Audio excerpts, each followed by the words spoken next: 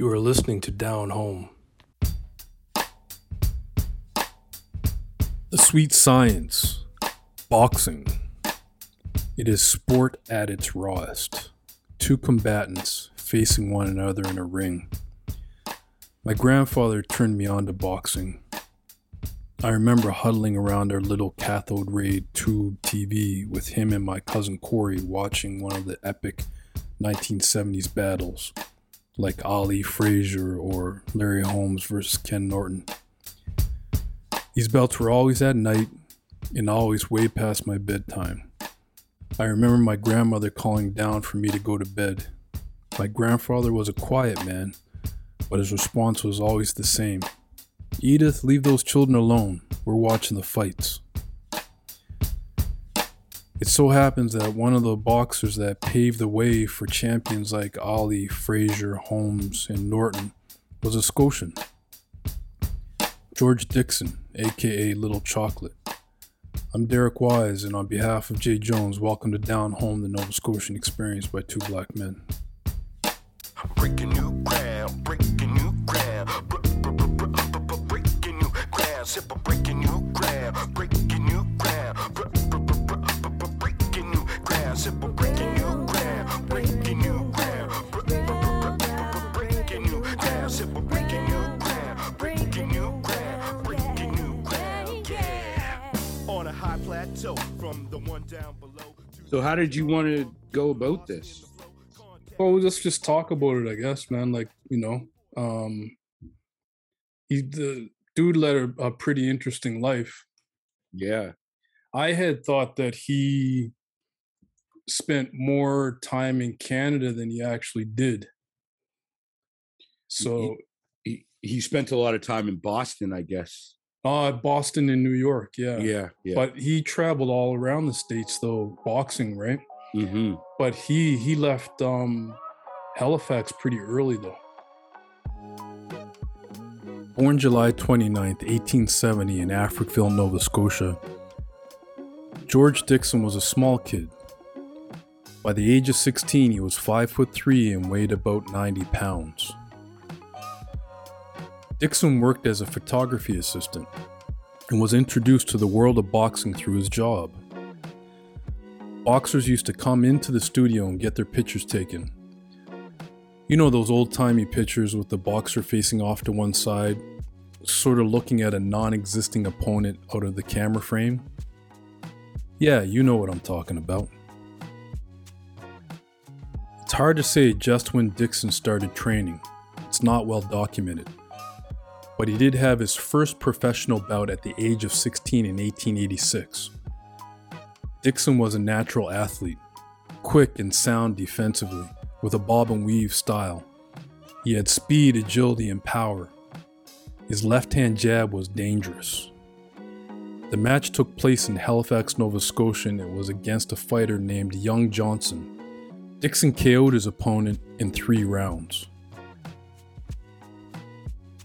He actually did. He had a pretty lucrative career at the beginning. Yeah. Winning all kinds of money, man. After a decision by Dixon's family to move to Boston, his boxing career took off. He went undefeated in a 2-year span. His success led him to a bantamweight championship bout with Tommy Spider Kelly. The fight took place on May 10th, 1888 in Boston. Spider stood 5'4" and weighed 105 pounds and was described as a tough and scrappy boxer. Some sources say that Dixon KO'd him in the 9th round, some say it was the 8th. Either way, Dixon won and Spider never wanted anything to do with Dixon again as he never sought a rematch. Dixon won further boxing acclaim after 4 battles with Hank Brennan. 2 of the fights took place at the Athenian Club, 1 took place at the Pelican Club. All of the bouts were in Boston. Brennan was an Irish-born Boston fighter, said to be a rising star at the time, and he was also known as the Pride of Boston. Some say that Brennan came from the bare-fisted boxing scene, but after exhibiting a fair amount of skill in the ring, he decided to go pro. The first match was June 21st, 1888. Dixon came away with a win in 14 rounds. The other 3 matches were draws. Brennan kind of faded into obscurity after that, but George Dixon was just getting started. In 1889, Dixon won 8 bouts, including one where the police intervened. This was on December 11th against Mike Sullivan in New Bedford, which is near Boston. Can you imagine? You're boxing and the match is so lopsided that someone calls the cops. Of course I'm joking. This probably wasn't the case. During this time period, there were no governing bodies, no boxing commission. In fact, gambling ruled the boxing world back then. So most of the time, these boxing matches took place in boxing clubs, but sometimes they didn't. It's not out of the realm of possibility to think that this match was in a building somewhere and the crowd of people drew the interest of police. According to historian Tracy Callis, Dixon wasn't only fighting his opponent, but the prevailing racist attitude of the time. Often in order to get a fight, Dixon had to carry the other boxer. That is, he had to agree not to knock his opponent out right away. Or he had to agree to weird rules that made it tough to score an outright win. Rules like the match would be called a draw unless Dixon knocked his opponent out cold. 1890 started off the same as 1889 for Dixon in his boxing career, more wins. Most notably against Cal McCarthy. The 2 boxers employed similar styles, quick hands with a heavy reliance on the left-hand jab. So it's no surprise that the bout went the distance. The surprising fact of the fight was that Dixon won a 70-round decision. That's right, I said 70 rounds. With what we know today about how harmful contact sports are, it's hard to believe that a boxing match would be allowed to go on for so long. Although in a subsequent rematch, Dixon knocked McCarthy out cold in the 3rd round, but the referee allowed McCarthy's corner to drag him off of the canvas and revive him and let the fight to continue. Dixon ended up knocking him out cold anyway. So the wins continued to pile up in 1890. But there were grumblings in the boxing community that, yeah, Dixon was a good bantamweight, but he wasn't as good as that kid across the pond in England. They were talking about Edwin Nunk Wallace. Nunk was the official English bantamweight champ. A little taller than Dixon, Nunk was described as a scrappy fighter that moved well and hit very hard. Remember, because there was no boxing commission, there was never a clear path to a world championship for any fighter, let alone a black Canadian fighter. So on May 3rd, 1890, Dixon set sail with his manager Tom O'Rourke for the UK on board the Catalina. Arriving May 12th in Liverpool, England, Dixon and his manager had arranged a tune-up fight a few days later with a boxer named Billy Willis. This happened before they traveled to London to face Nunk Wallace. Not much is known about this fight, but Dixon did beat his opponent. So it was on to London. The bout with Nunk took place on June 27th, 1890. Dixon made quick work of Nunk, knocking him out in the 4th round. Dixon was now considered the world bantamweight champion. From the start of his career on November 1st, 1886 until his decision to move up weight classes in 1891, Dixon ruled the bantamweight division, taking on all comers and becoming an undefeated world champion. In some boxing circles, Dixon is considered the best boxer in the 19th century.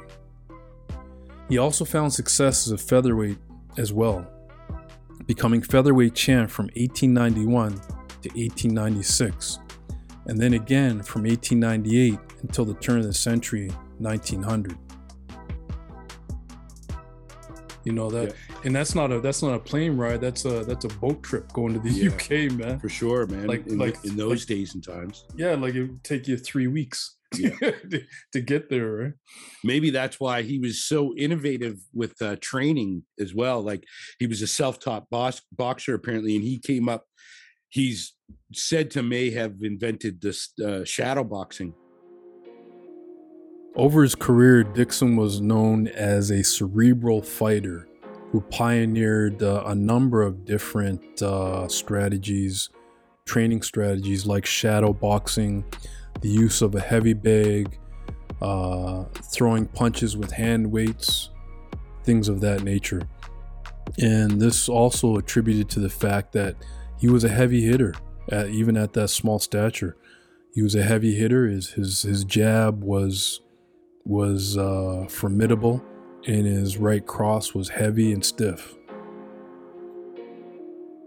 Yeah, I think his style was leaning towards defensive. I think I saw a similar clip to you, and like he had a style where he would lean back a little bit, Yeah. and he'd weave back and forth, Yeah. and then he would counter punch, right? Right. So it was all defense. Yeah. Yeah, so he's probably similar, probably different style, of course, but similar to like Mayweather, Yeah.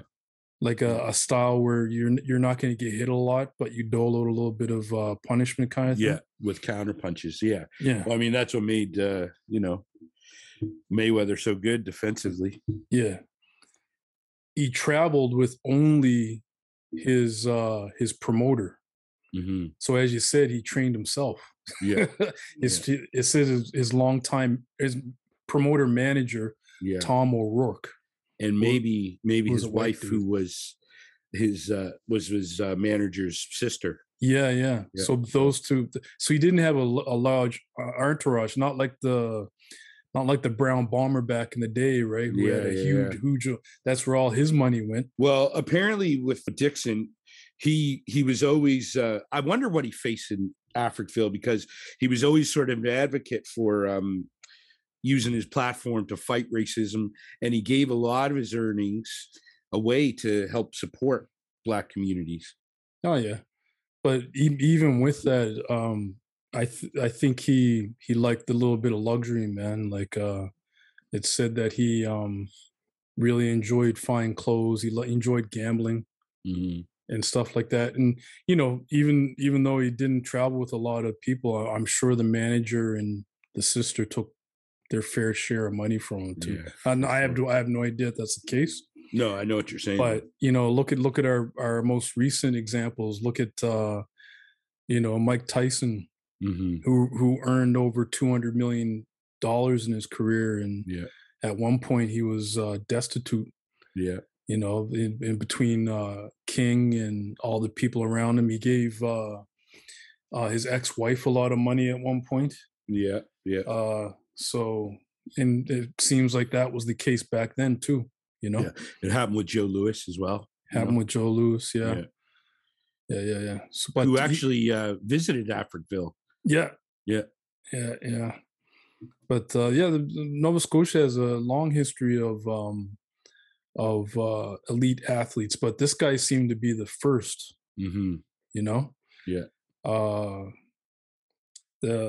And one resource actually said he might be the first Black athlete to be named a world champion in any sport, because it happened in like 1890.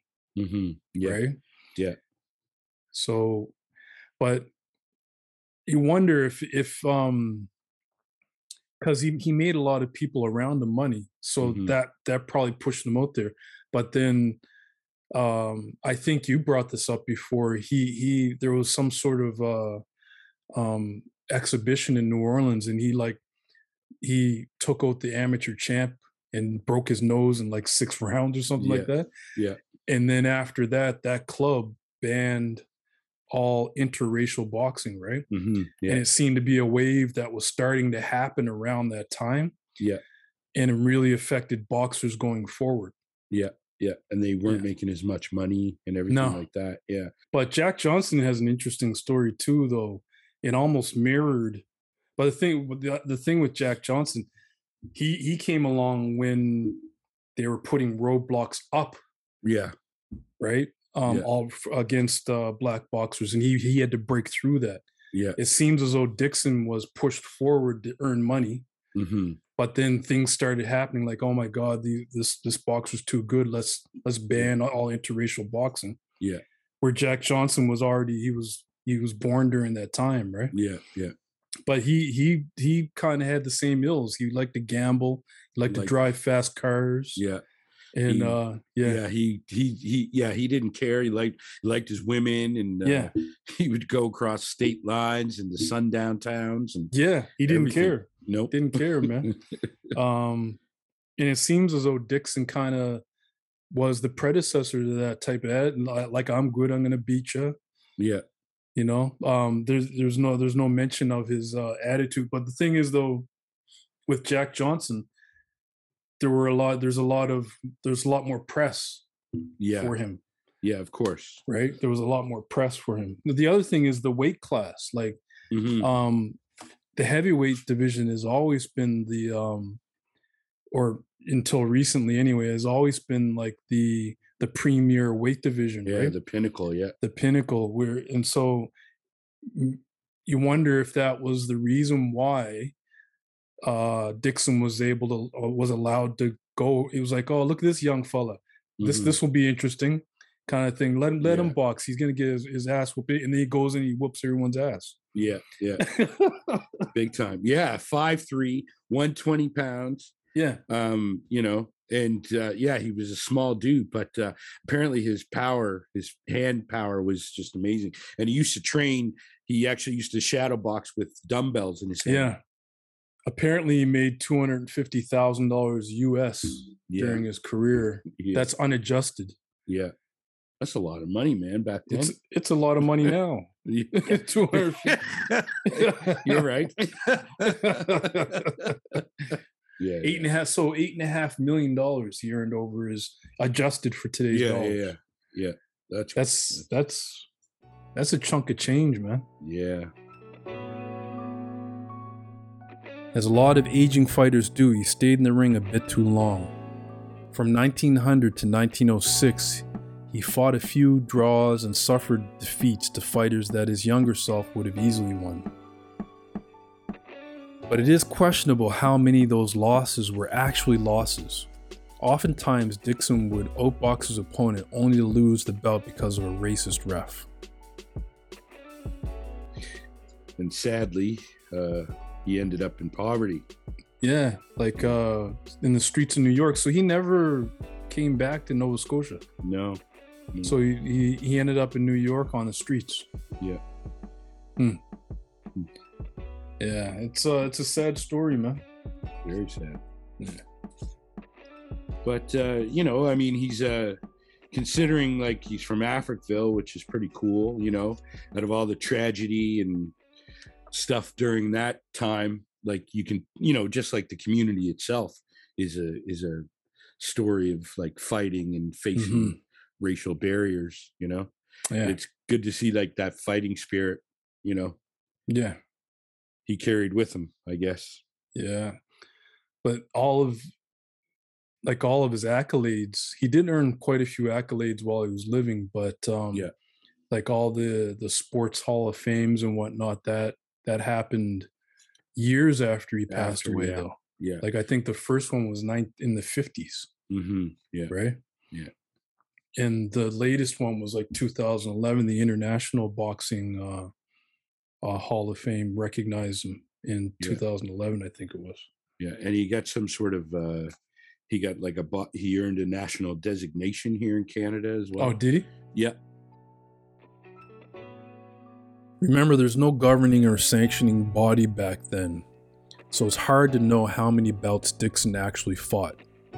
Some boxing experts think he fought hundreds of professional bouts and maybe even more exhibition bouts. Now, his longtime manager, Tom O'Rourke, claimed that Dixon fought over 800 times. Now, this might be due to Dixon establishing a vaudeville troupe, which he called the George Dixon Specialty Company. Now, this vaudeville troupe toured Canada and the United States, and during that time period, Dixon probably fought hundreds upon hundreds of little exhibition bouts. Now, George Dixon was awarded a number of things long after his death. He was named to the Canada Sports Hall of Fame. He was also named to Ring Magazine's Hall of Fame, and most recently in 2011, the International Boxing Hall of Fame as well.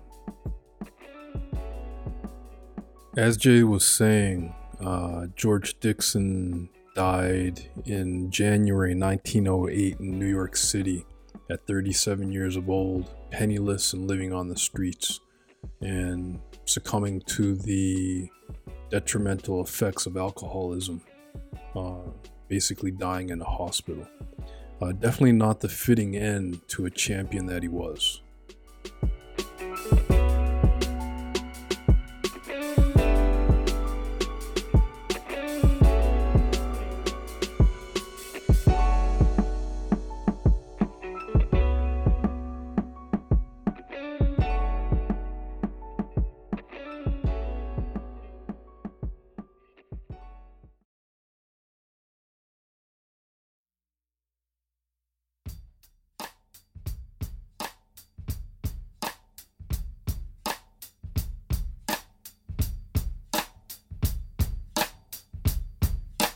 Breaking new ground, breaking new ground, breaking new ground, simple breaking new ground, breaking new ground, breaking new ground, simple breaking new ground. You have been listening to Down Home. Subscribe wherever you listen to podcasts. Breaking new ground, breaking new ground, breaking new ground, yeah.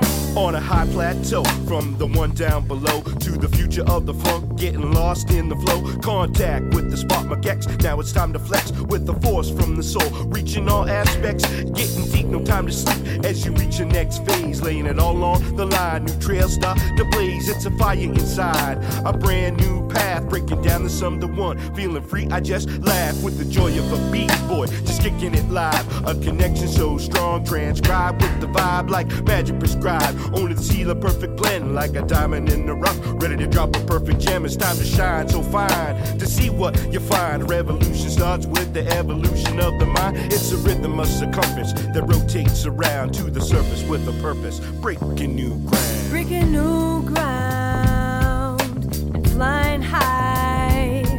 Wanna keep living my life. The song Breaking New Ground from The Breakdown. Wanna live my life